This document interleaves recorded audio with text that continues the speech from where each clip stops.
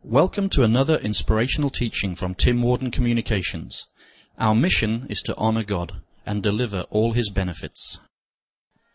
Humanda ka. Wow, God is good.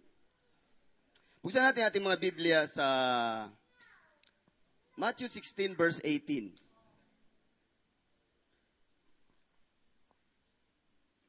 Alright.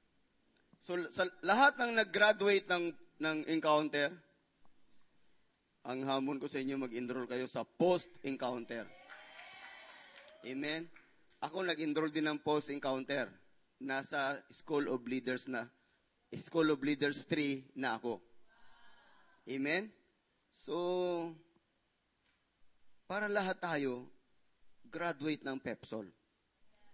Hindi tayo graduate ng kung ano-ano lang, tayo ay graduate ng PEPSOL. Anong sabi dyan? And I tell you that you are Peter, and on this rock, I will build my church, and the gates of hell will not overcome it. Ang disenyo ng Panginoon sa church ay to be strong, to mag-build up, malakas, matibay, at mabibuild up ang church through discipleship. Yung ginagawa nating G12 system, discipleship ang ating usapan dito. Kapag ang dumadalo sa simbahan ay hindi na didisipulo, magkakaroon ng malaking problema ang simbahan. Kasi lahat ng a-attend ay mga attender lang. At dahil hindi sila na disipulo, hindi sila makakatulong doon sa Matthew 16:18. Kasi hindi sila na disipulo. Kaya nga, ang Panginoon, sabi niya kay Peter, I will build my church. Ano ibig sabihin nito? Ang ibig sabihin nito, yung church ay ini-invade niya ang territory ng darkness. Wow, grabe! Dito natin makikita na ang church, sa pamagitan ng verse na yan, ay nasa offensive mode. Wala tayo sa defensive mode. Tayo ay nasa offensive mode. Hindi tayo ang atras ng atras, hanggang ng sangga. Tayo ang umaatake. Amen? Kaya lumalago ang San Fernando Community Church kasi nasa offensive tayo. Pag tayo atras ng atras, wala tayong panahon para gawin ang ating dapat gawin. Kasi atras ka lang na atras, hangga ka ng sangga. Hanggang sa maabot ka at masukol ka na ng kaaway. Pero itong maganda sa atin, tayo ay nasa attack mode. Ina-attack natin ang gates of hell. At ang sabi ng Biblia, hindi niya pwedeng i-resist. Ulitin natin. Ang sabi ng Biblia, hindi niya kayang i-resist. Nag-gets din nila. Yeah! Wow! Tingnan nyo. Kaunting background. Yung Israel, nung panahon na yun, na-invade ng mga Rome. So na-invade sila, nasakop sila ng Roma. Pero ang maganda lang dito sa ganitong pangyayari, nung sila ay masakop, ang Roma tuwing sasakop at mag-i-invade ng mga bayan o bansa, ang ginagawa nila, pinauunlad yung bayan na na-invade nila. Hindi katulad ng giyera ngayon, panahon, pag alis ng giyera, wasak talaga yung bayan. Walang improvement. Pero ito ang maganda sa kanila, nag-i-improve. Once na na-invade ng Rome ang isang bansa, nag-i-improve ang bansa na yon. Sabi ni Edward Gibbons, isang historian, the governing Romans are not always despised. Nandiyan ba yan? Yan. In spite they invade. In fact, sometime, when they invade a nation, people even welcome them. The conquered nation has always resigned their hope and they don't even wish of resuming their independence. Yung konteksto ng pag-invade, ng invasion ng Roman sa mga bayan, yun ang kontekstong gusto ng Panginoon sa buhay natin. Gusto ng Panginoon ma-invade ang buhay mo. Dahil pag na-invade ng Panginoon ang buhay mo, magkakaroon to ng improvement. Magkakaroon to ng pagbabago. Magkakaroon ng mga magagandang mangyayari. At kung saan naroon ang church, gumaganda ang kapaligiran nun. Kasi nandoon ang church, nandoon ka. Amen? Yung lugar namin ngayon, yung church na tinatayuan namin kinaroroonan ng church doon sa Rojas. Dati, wala yun kasi highway yun. Papunta yun ng eskwelahan college saka ng high school. Bihira lang ang tao doon kasi karamihan doon sa bayan. Pero nung pumunta na kami doon na naipatayo yung church building, gumanda ang paligid doon. Parang bigla nagkaroon ng buhay. Nakakuha nyo yun, di ba? Parang ano yan Halimbawa, yung lugar na ito, may isang lugar. Walang katao-tao, walang kabahay-bahay. Pero nagtayo doon yung SM. Lahat ng tao puntahan doon. Bigla ngayon nagkaroon ng buhay. Yung lugar na yun, di ba? Ganon din tayo mga Kristiyano. Pag kung saan ka naroon, nagkakaroon ng pagbabago. Gumaganda ang buhay doon. Bakit? Kasi nandoon ka. Ini-invade mo sila. Nag-i-improve ang kanilang mga buhay.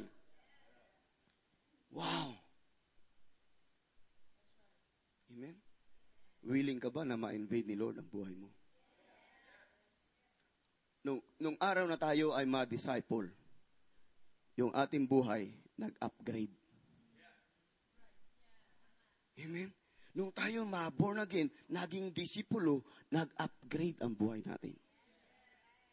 Dati, nandun ka sa pinakamabang level. Ngayon, nag-level up ka. Iba ka na ngayon. Kasi disciple ka na. Wow. Kung titingnan natin, pag dumating ang church, maraming gumaganda. Amen? Amen? Pag dumating ka doon, gumaganda ang paligid. Grabe sabihin lang, anong nangyari? Ba't nandito ka? Ba't parang pag nandito ka, iba ang feeling namin, parang di ma-explain. Grabe.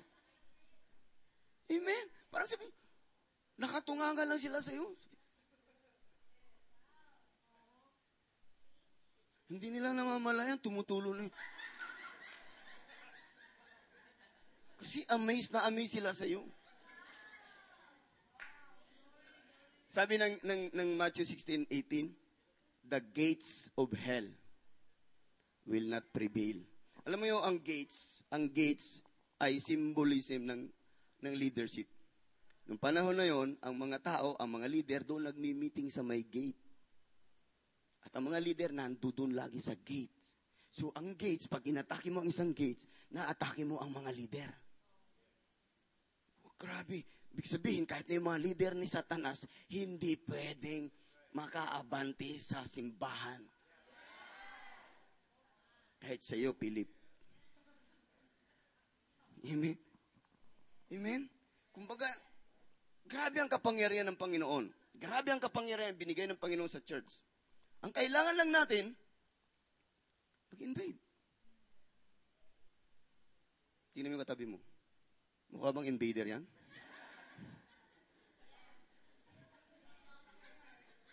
Sa panahon natin ngayon, kailangan natin lahat tayo ay maging invader. Alam nyo, ang victory rests on those who fight. Victory rests on those who fight. Nakukuha ng tagumpay yung mga lumalaban. Paano ka magtatagumpay kung di ka lumaban? Kagabi, nanalo ang Gilas. Yes! Di ba? Doon kila Pastor Tim, walang TV. So nakahiga na ako, nagbabasa ako, tinitext ko yung asawa ko. Nanonood ka ba? Yeah, oo. Lamang na ang Korea. Pray ako, Lord, in Jesus' name, in Jesus' name. Pinoy tayo, Pinoy. Diba? Tapos sabi niya, lamang na ang Philippines. Tapos may konti.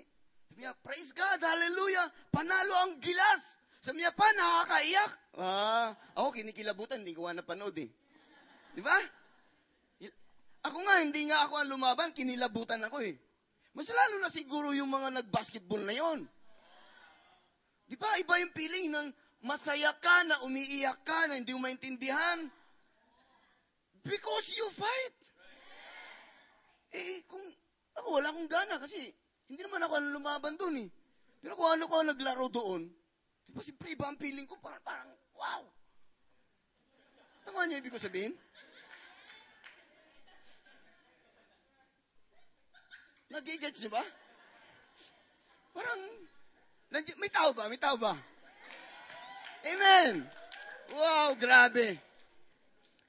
Kaya nga, bilang isang true disciple, dapat tayo ay mga soldier. A true disciple is a soldier. We are at war. Nasa giyera tayo. Kailangan sundalo tayo ng Panginoon. Sino dito ang child of God? Taas ang kamay. Hallelujah! Woo! But, hindi natin kailangan mag-remain as a child. Kailangan lumago tayo as an army of God. Hindi pwedeng umabante ang army of God na ang nangunguna ay mga bata. Deng, bata man, aging kawal, mga bayom. Hindi po pwede. Kailangan mga army. Lumalago. Sabi ng Biblia, when I was a child, I think like a child. I act like a child. Paano ka magiging army kung you act and think like a child? So dapat mag-level up tayo, mag-grow tayo into an army of the living God. Alam mo, ang child, ang bata, pag nasabihan mo, magtatampo. Diba? Ang isang bata, maya't maya, pinapollow up. Punta ka naman sa cell natin. Stoy. Maya't maya, tinitext. Meron tayong gawain ngayon. Bata lang yon. Yung isang army, hindi niya na kailangang i-text para pumunta sa gawain. Ang isang army of God, ang isang sundalo, hindi niya na kailangang i-text para umattend ng meeting, ng cell group, ng mga gawain. Kasi alam niya yon. Ang bata, tinitext pa. Where na you? Dito na mi. Di ba? Biro mo, magsisimula na. Isa na lang, aalis na. Ikaw na lang ang wala dito. Mahirap yung pagka ganun lahat tayo. Kawawa ang ating cell leader.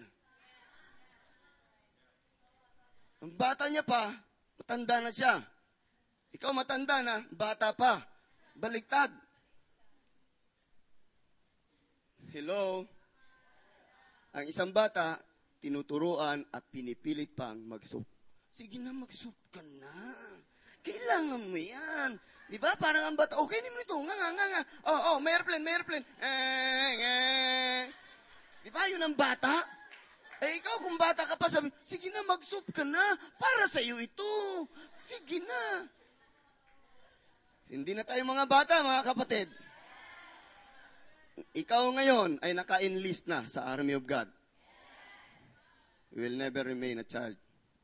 You must never remain as a child. In short, pagka ang buhay natin bilang mga Kristiyano, it involves difficulties because we are at war. Sa opisina may gera, sa eskwelahan may gera, sa bahay may gera, may mga pressure.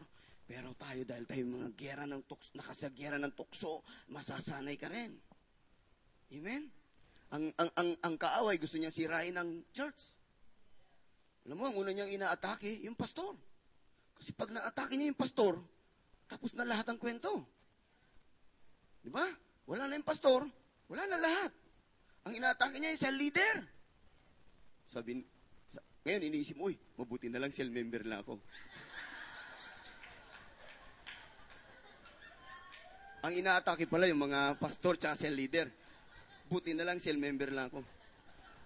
Ikaw, pwede ka na rin itumba ng demonyo. Alam mo kung bakit? Cell member ka lang, pero itutumba ka rin ng demonyo. Bakit? Kasi alam ng demonyo na sa loob mo, mayroong 12 disciples. At hindi lang 12 disciples, 144 disciples.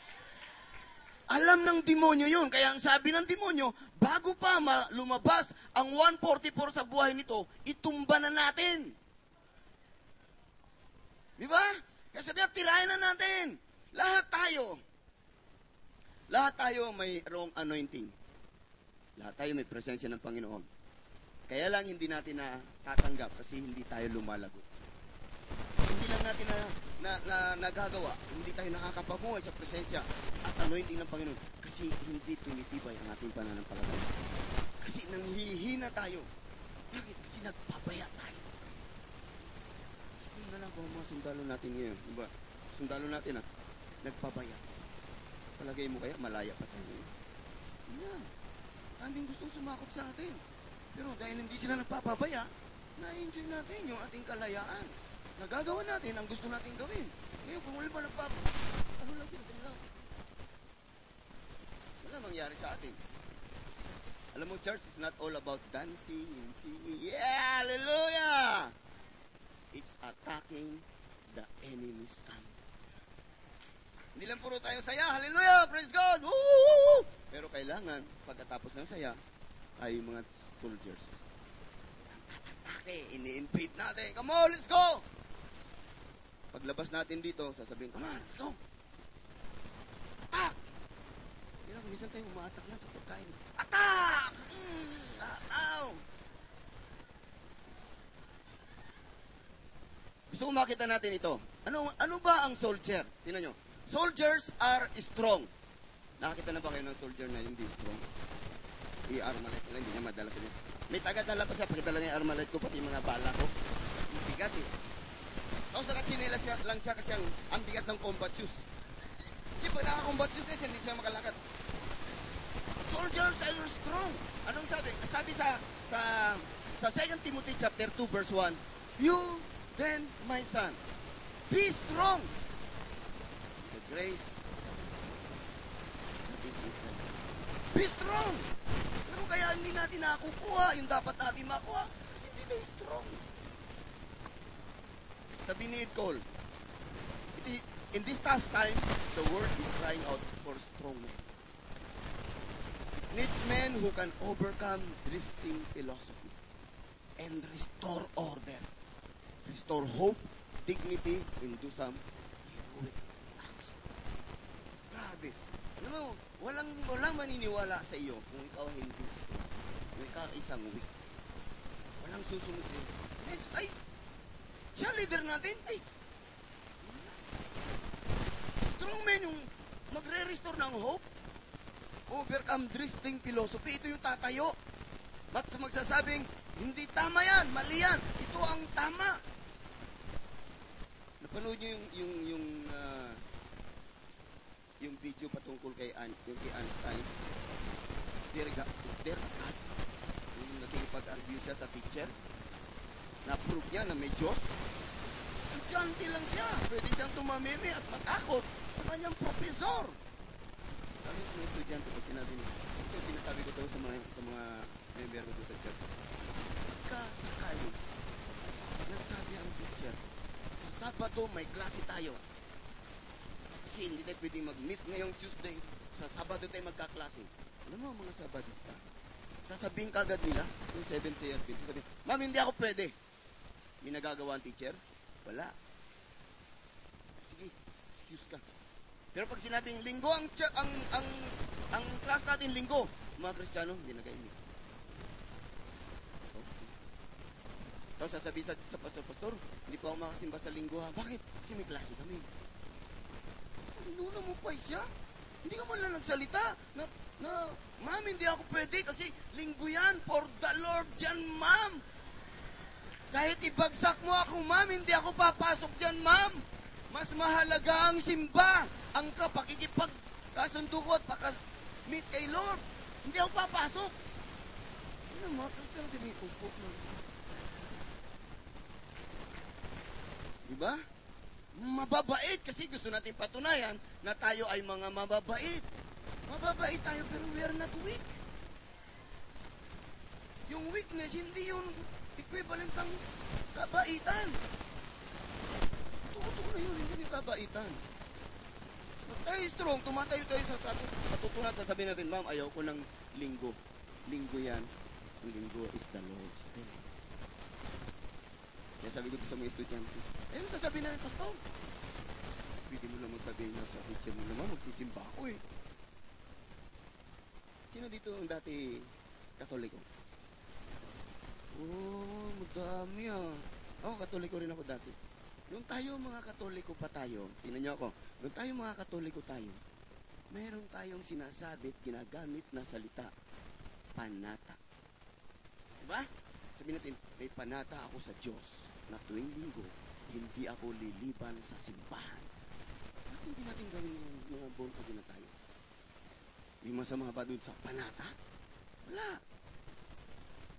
Kaya pag sinabi pa natin, Katoliko yan. Born again na tayo, hindi na natin kailangan yan. Kailangan pa natin. Ang panata, sabi mo sa teacher, ma'am, may panata ako na pagkalinggo, buong maghapon, nasa church ako. Di ba? Wala magagawa ang teacher. Kasi siya, may panata din siya eh. Ang panata niya, wala sa church pagkalinggo. Di ba? Amen? Amen? Sino dito sa atin?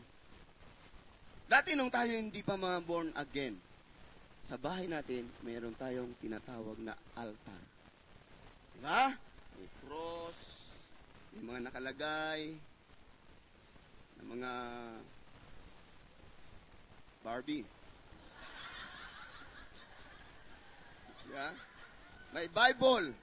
Diba? Pero na-born again ka na ngayon. Tingnan niyo ako mga kapatid. Nung Katoliko tayo, may altar tayo. Pinapakita natin na tayo talaga ay Kristiyano. Pero bakit gina-born again na tayo, nawala na yung altar? Pwede ka na maglagay ng altar nang wala yung mga revolto na yun eh. Doon mo kinakatakpo ang Panginoon. Di ba pag sinabing altar, nandoon ang Diyos? Ba't wala natin yung altar? Sana ang Diyos sa bahay ninyo? Wala na. Pagpasok mo sa bahay, sabi mo, Lord, dyan ka lang. Bantayan mo ang bahay namin, Lord. Security guard ang labas ni Lord.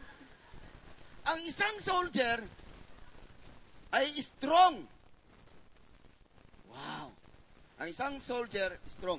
Ang strength natin nakikita under pressure. Mas marami kang nasusolve na problema, mas mabigat ang pressure mo, mas lumalakas ka. Sino mas malaki ang sweldo? Abogado? Basurero? Mas malaki sweldo na abogado kaysa sa basurero. Sino ang mahirap ang trabaho? Basurero o abogado? Abogado. Ang basurero, pagkuha niya, hindi na niya gagamitan ng isip yun eh. Kukunin niya yung basura, lalagay sa truck, alis na. Ang abogado, pinag-aaralan pa. Alam nyo, karamihan sa mga tao, gusto malaking sweldo. Pero gusto nila yung madaling gawain. Wala ka na makikita ang madaling trabaho na malaki ang sweldo. Mas mahirap ang trabaho, mas malaki ang sweldo. Yung trabaho ng basurero, kayang gawin ng abogado. Tama? Pero yung trabaho ng abogado, hindi kayang gawin ng basurero. Yung abogado, ang daming pressure yan. Grabe, kita mo yung nawa niyang kaso. Kulang na lang paaminin yung akusado. Aminin mo na para wala natin ang kaso. Pero ang basurero, hindi na yan pagkakuha ng basura. Ang value ng buhay natin depende sa laki ng problema ang sinusolve mo. Grabe ano? Kung ikaw ay cell leader, ang sinusolve mong problema, 12. Grabe ano? Yung pagdidisipulo, yung pagtulong natin, tinutulungan natin i-solve yung problema nila. Pero mo bumait siya, nasolve ang problema niya, bumait na siya eh. Wala na siyang bisyo, bumait na siya eh. So, ibig sabihin, ang soldier dapat strong. Ang isang disipulo dapat strong. Pag may pressure, hindi siya bumibigay. Hindi siya, ayaw ko na dyan, ang hirap pala dyan.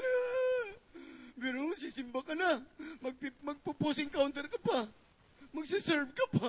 Magde-devotion ka pa. Ano na lang gagawin ko? Pressure. Pero kung ikaw matibay, paglabas mo doon sa pressure, matibay ka pa rin. Amen.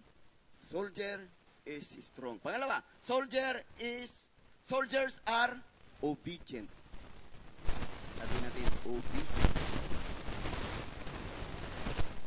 Tayo ay mga obeyers. Di ba? We obey orders.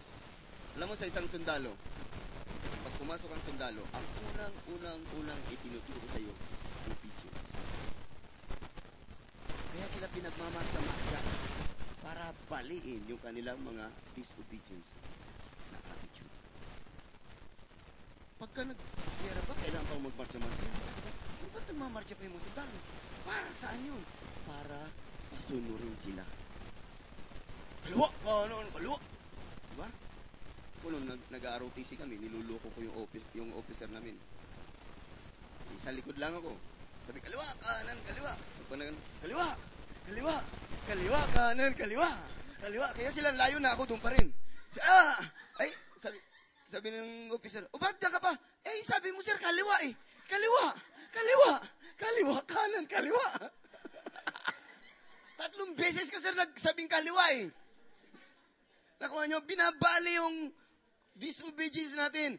Obedience, yung ikaw ay willing to accept orders from your leader or authority.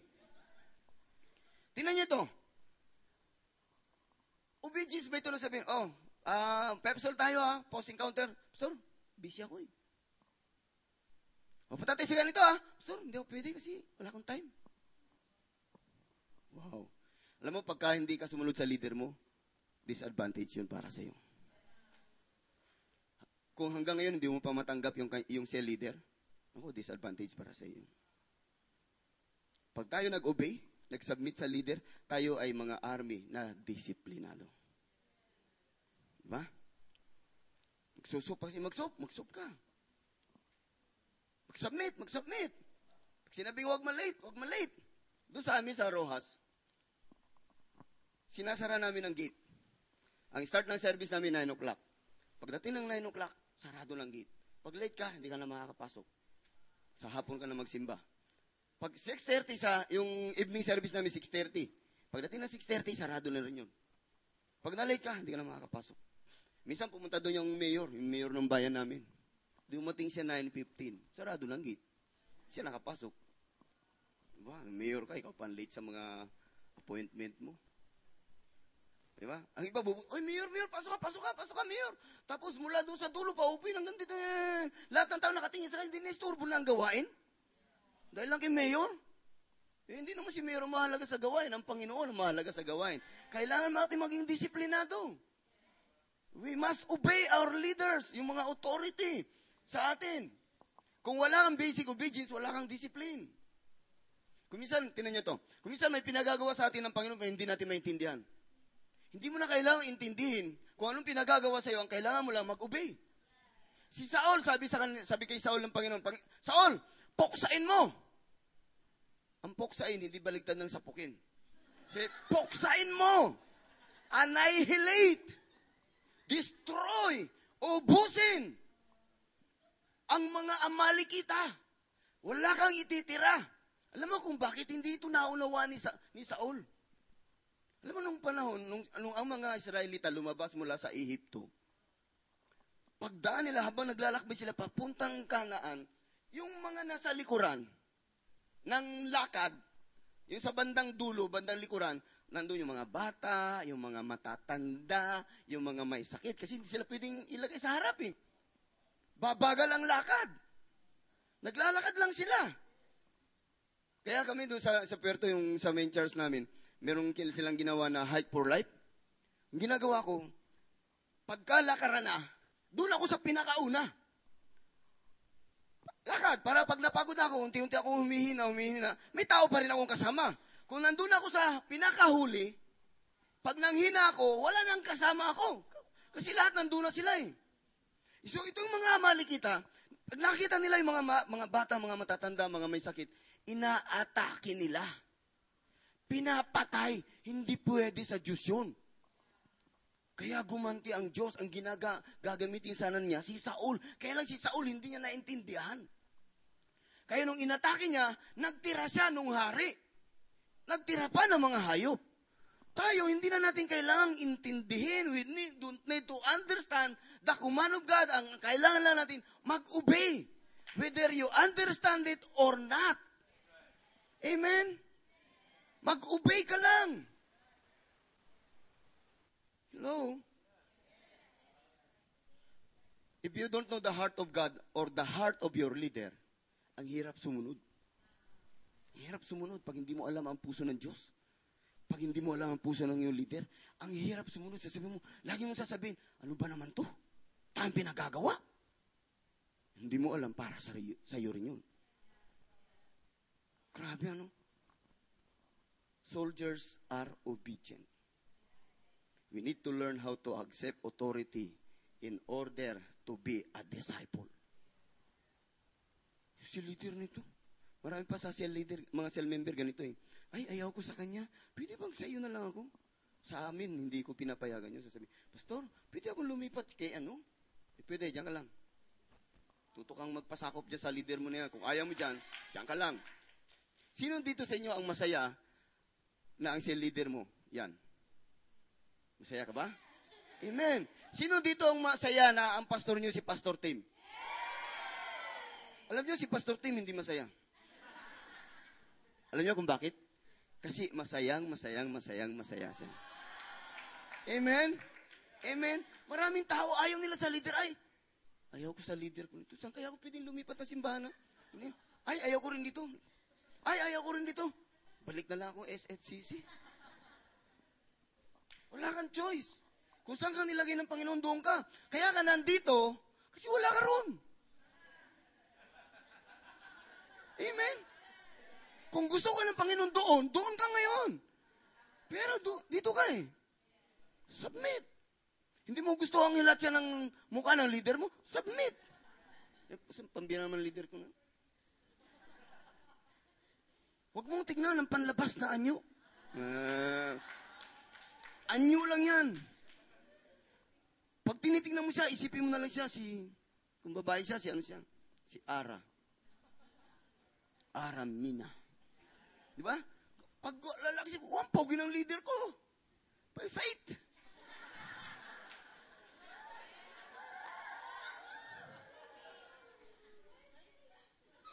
Amen.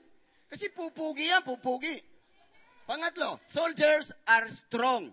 Soldiers are obedient. Pangatlo, soldiers are disciplined. Sa ikaunlad ng bayan, disiplina ang kailangan. Alam nyo, tama si Marcos. Sa panahon nga natin ngayon, walang disiplina. Ang mga tao, lahat gustong gawin ang gusto nilang gawin. Discipline is doing what you don't want to do. Yun ang discipline. Ayaw mo mag-devotion, and yet disiplinado ka, nagdi-devotion ka. Discipline is also not doing what you want to do. Gusto mo manood ng TV, kaya lang makakasagabal yun sa pagdi-devotion mo, so hindi mo nagagawin. Disiplinado ka. Alam mo, ang discipline ay delayed gratification. Parang ganito, alam mo, gusto mo na maraming pera, gusto mo magkaroon ng trabaho na maganda, delayed mo muna. Mag-aral ka mabuti. Pag nakatapos ka ng magandang pag-aaral, makakakuha ka ng magandang trabaho. Delayed gratification. Dinisiplina mo ang sarili mo. Hindi ako magpupuyat. Mag-aaral ako ng salita ng Diyos. Hindi ako manonood ng TV. Mag-aaral ako ng salita ng Diyos. Din lumalago ka. Na-earn mo yun. Yung benefits ng pag-aaral mo, nasa iyo. Kasi disiplinado ka. Pag wala kang disiplina, naku, mahirap. Discipline is also consistently doing the things you need to do. Isipin mo na lang kung wala kang disiplina, no? Hindi ka consistent sa ginagawa mo. Kung minsan nakakalimutan maligo. Grabe, wala kang disiplina eh. Diba? So, punta na ka, ay, hindi pa pala ako nagaligo. Balik ako, ligo pala ako, ligo. Wala kang disiplina. The world belongs to the disciplined person. The discipline is the making of a character in the unmaking of the character. Alam mo, dito nabubuo at nahuhubog ang ating mga karakter. Discipline. Ano ibig sabihin ng character? Character is what you do when no one is looking. Yun ang character. Ibig sabihin, kahit anong mangyari, kahit wala nakakakilala sa inyo, kayo Kristiyano, hindi ka yuyuko sa kasalanan. Hindi yung, ay, wala naman taga SFCC dito. Pwede akong gumawa ng mga kalokohan dito. Wala naman nakakaalam na Kristiyano ako dito. Eh. Hindi yung karakter. Discipline. Nandiyan ba yan? Oo, nandiyan pala yan eh. Tingin pa kayo sa akin. The race in this world is not won by the skillful, talented, or intelligent, but by the disciplined people. Pakitaan mo ako ng isang taong walang pera, pero disiplinado. Magkakapera yon, sigurado. Pakita mo ako ng isang taong may pera, pero walang disiplina. Ubos ang pera nun. Amen? Discipline, yun ang nagpapakita na kung sino, ano ang laman ng loob mo. Discipline. Ang dami mong pera, pero disiplinado ka, hindi ka basta-basta bibili. Karamihan ngayon ng mga binibili natin, nire-repackage. Nakuha nyo? Bibili ka ng noodles. Uy, bago ito Pagbukas, pag-uwi mo sa bahay, ay, Lucky Me rin pala ito. Binago lang ang balot. Bumili ka, ang dami mong pera Bumili ka, pag-uwi mo sa bahay, ay, meron na pala ako nito. Nagbago lang ng balot. Repackage. Tignan ninyo. Ay, meron na ako sa bahay nito. Nagbago lang. Discipline. Maraming tao galit sa pera kasi walang disiplina. Pag pumunta ng mall, lahat gustong bilhin. Pag naubos ang pera, sabi, Panginoon, bakit hindi mo pinagpapala? Sabi ng Panginoon, kung dagukan kita dyan, pinagpala na kita, inubos mo Buti na lang, hindi sumasagot sa atin ng Panginoon ng gano'n, ano? Pero mo kung ang lakas pa ng busis, sabi niya, dagukan kita dyan. Di ba? Hindi ka pa dinadagukan, takot ka na, Lord! I repent! Ang isang tao, pag tayo ay disiplinado, dalawa lang pwede natin gawin mamuhay ayon sa principles. Dalawa lang pwede natin gawin. Either we live by principles or we live by emotion. Paano yun? Halimbawa, ganito yan. Nakakita ka ng gwapo, ay gwapo! Niligawan ko, ay gwapo, sayang ito pa, hindi ko nito pakakalan. Oo, sagot agad. Alam niyo kung ano ang training ground ng divorce? Boyfriend dito, boyfriend doon. Isang linggong boyfriend, break, boyfriend again. Boyfriend dito, boyfriend doon. Nakikita mo na kaad ko, anong klaseng buhay meron siya. Pag nag-asawa siya, divorce ang babag sa kanya. Kasi yun ang training ground niya. Yun ang kanyang na-training. Yun ang nakasanayan niya. Mabilis na relasyon, hiwalayan agad. Kaya kayo, mga kabataan, bago kayo pumasok sa mga ganyan, isipin niyo mabuti kung anong pinapasok niyo. Madali lang pumasok dyan, pero mahirap lumabas. Huwag niyong payagang paunahin ang mamuhay sa emosyon. Hayaan niyong mamuhay kayo ayon sa prinsipyo ng Diyos. Huwag ka muna magbo-boyfriend hanggat wala kang 144. Diba? So, Pastor, Pastor, ang tagal nun, tatandang dalaga na ako. Di, bilisan mong mag-win soul, mag-sip soul and make disciples para mabuo ka agad 144. Gusto mo na mag-asawa ka agad? Dalian mo! Araw-araw, mag-mission ka! Para mabuo mo agad yung 144. Sabi mo, Pastor, may 144 na ako, pwede na ako mag-asawa. Dapat tayo namumuhay ayon sa prinsipyo ng Diyos.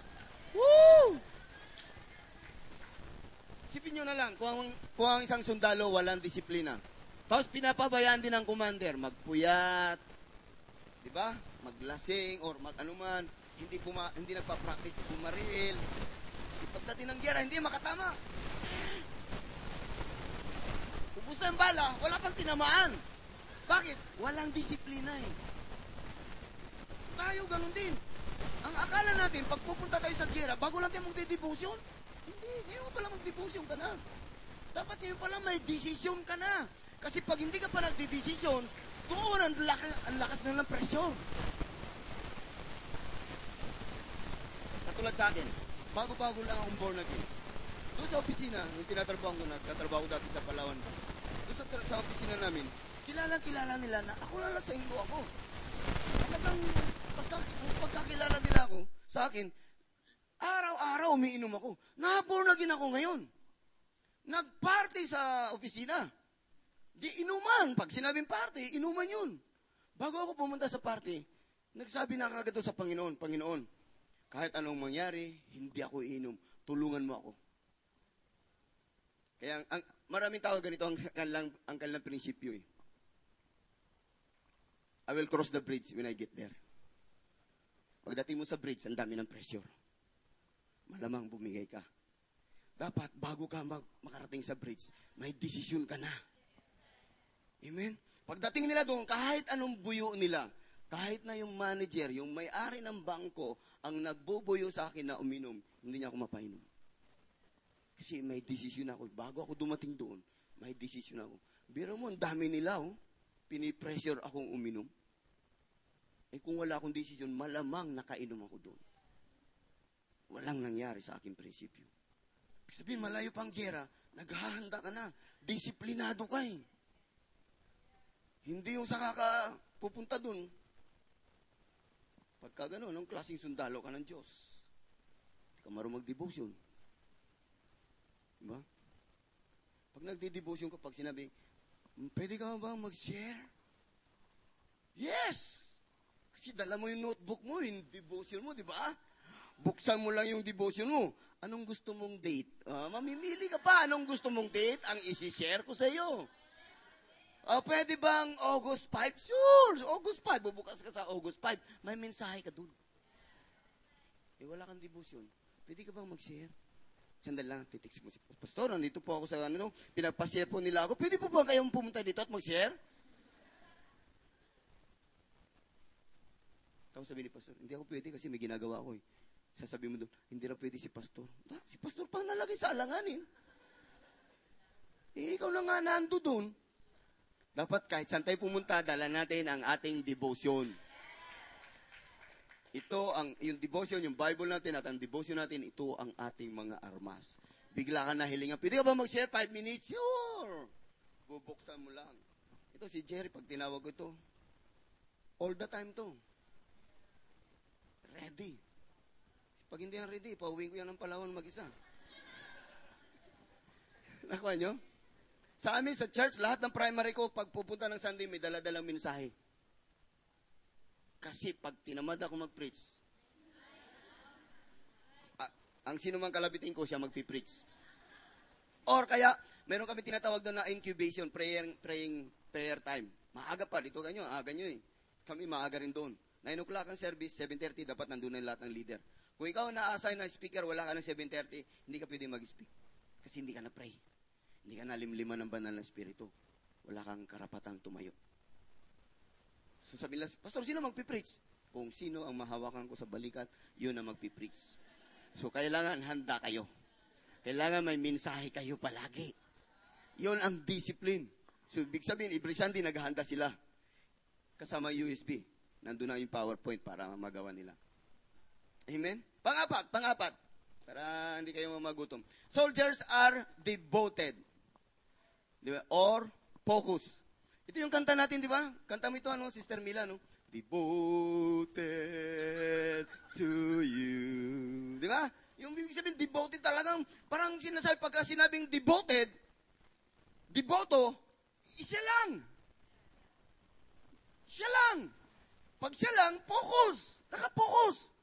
Ang soldier ay devoted or focus. Hindi siya naguguluhan. Ang mga sundalo, sabi ng Timothy 2:4, no one serving as a soldier gets involved in civilian affairs.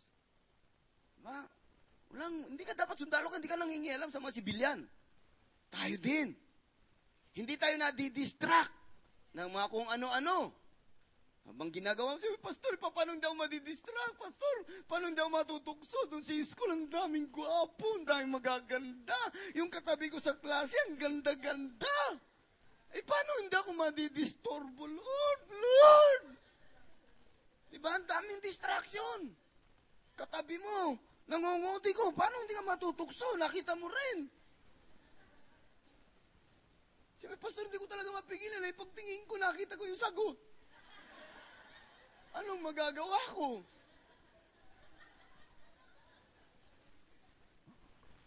Lahat tayong daming distraction. Pero kung ikaw ay focus, kahit anong distraction, baliwala yun. Diba? Pag hindi ka focus, lagi kang babagsak. Kaya anong sabi ng Matthew 6:33? Seek first the kingdom of God. And all these things shall be added unto you. Last. Tayo na ba? Minsan lang ako pumunta dito eh. Abusuin na natin. Soldiers must be awake. Nakakita na ba kayo ng soldier na tutulog-tulog? Meron akong nakita, security guard eh. Nagwagwardya siya. Tulog.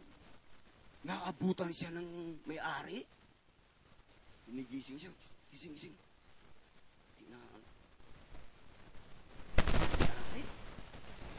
nagising, nakatayo na siya eh. Sabi na yung mangyayari, ay, sorry, nag-pray ka pala. Woo! Lusot! Diba? Tayo kumisang ganyan sa church, eh, sabi. Amen. Hallelujah. Yes. Diba? Tulog na pala, nag-amen. Amen. At least, nakatulong sa iyo ang church.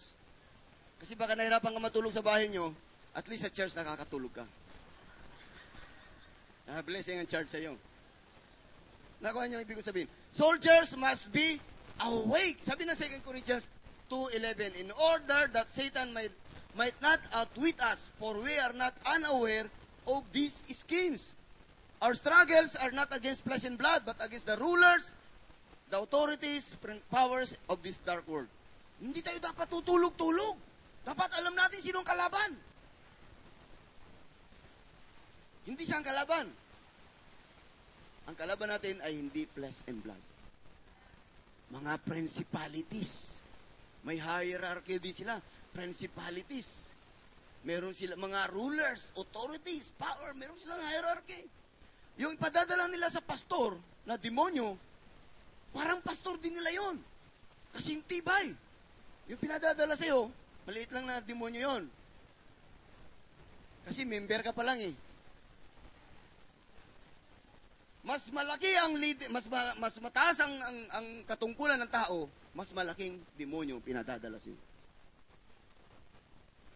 Grabe ano? So huwag niyo nang dagdagan pa. Inaatake na yung pastor niyo, dinadagdagan niyo pa. Hindi niyo ba alam kung gaano kalaki ang umatake sa mga leader niyo? Tapos dadagdagan mo pa. Ka na magpasaway. Amen? Tingnan mo yung katabi mo. Sabi mo sa kanya, parang kwento ng buhay mo to ah.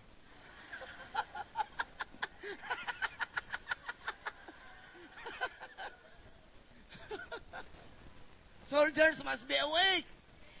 Gising. Alam natin kung saan galing ang kaaway. Pang-anim, last.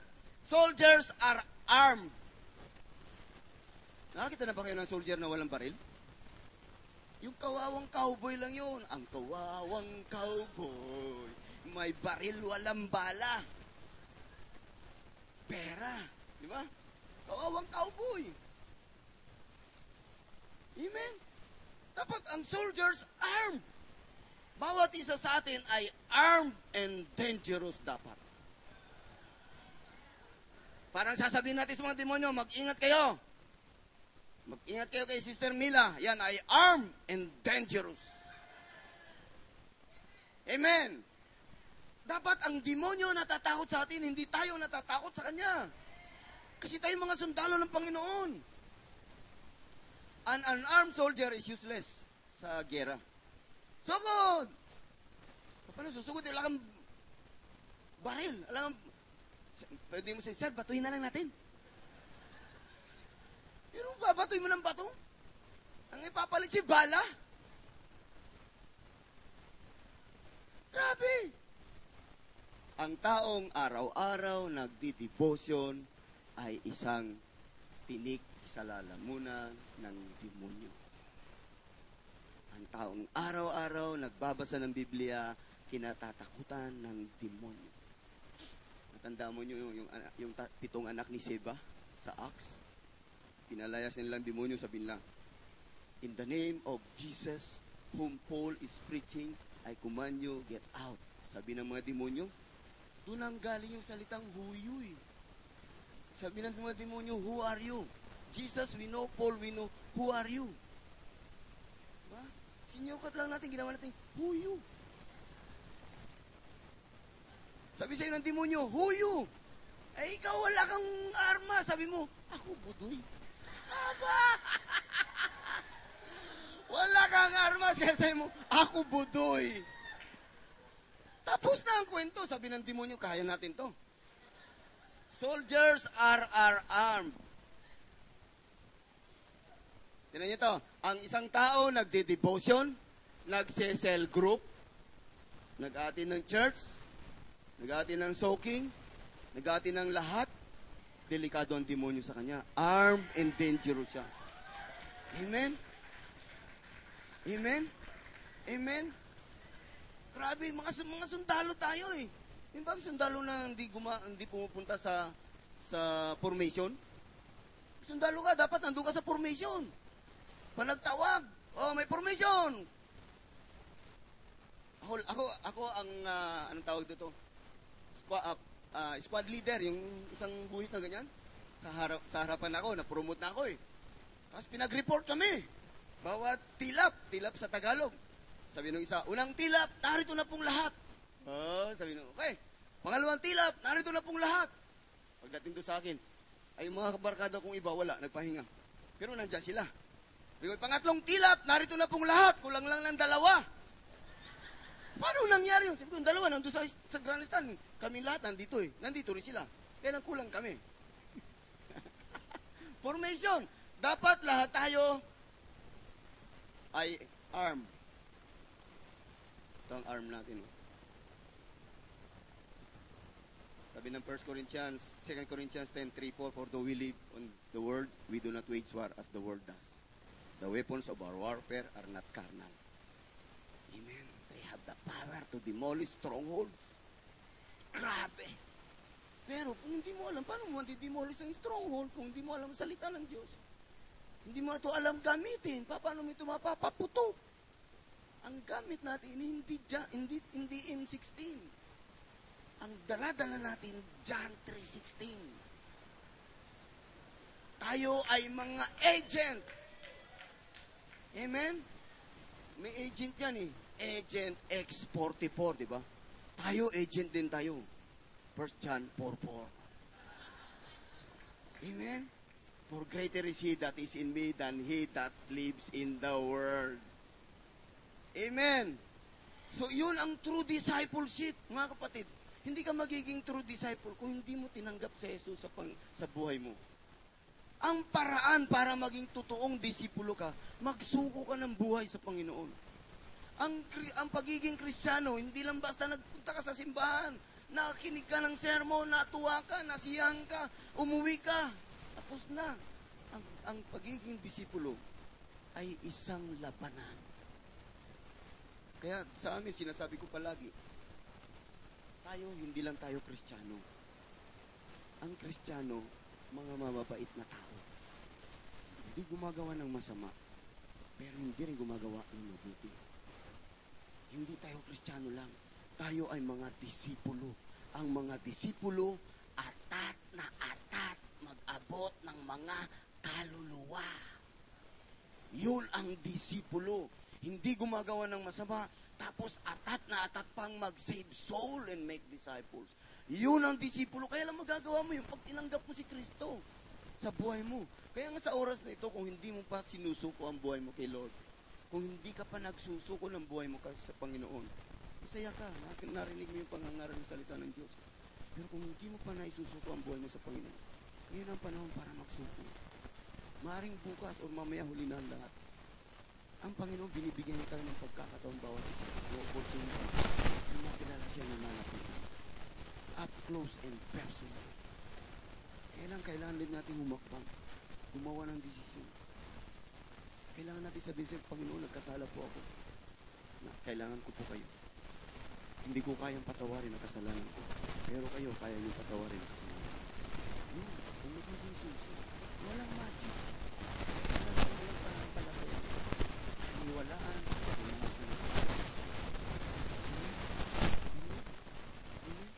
Kaya nga sa umagang ito, kung hindi ka pa nagsusuko ng iyong buhay sa Panginoon, saan ka man nakaupo, hawakan mo ang iyong puso. Sundan mo ang panalangin mo. Sabi mo, Panginoon, patawarin mo po ako sa aking kasalanan. Sa oras na ito, tinatanggap kitang Panginoon at tagapagligtas na aking buhay. Nais ko pong maging disipulo mo, Jesus. Pangunahan mo po ako sa lahat ng araw at pagkakataon. Sa pangalan ni Jesus. Amen. Amen. Kung ginawa mo ito ng tao sa iyong puso, simulan mong magpatuloy umattend ng church. Umattend ka ng cell group, kumunik ka. Kung sino nag-imbita sa iyo, kumunik ka sa kanya. Sabi mo, pre, Steph, saan ka nagati ng cell group? Sama mo ako. Huwag kang bibitaw. Yun ang paraan para patuloy kang naaarmasan. Yung ginagawa nating pananambahan tuwing linggo, yung ginagawa nating soaking time, yung ginagawa nating cell group, yung ginagawa nating pre-encounter, yung ginagawa nating encounter, yung gagawin nating post-encounter, lahat yan ay nakapokus, nakatuon na ikaw ay mabigyan ng armas na pwede mong magamit sa pang-araw-araw na buhay. Laban sa demonyo na palagi kang tinutokso.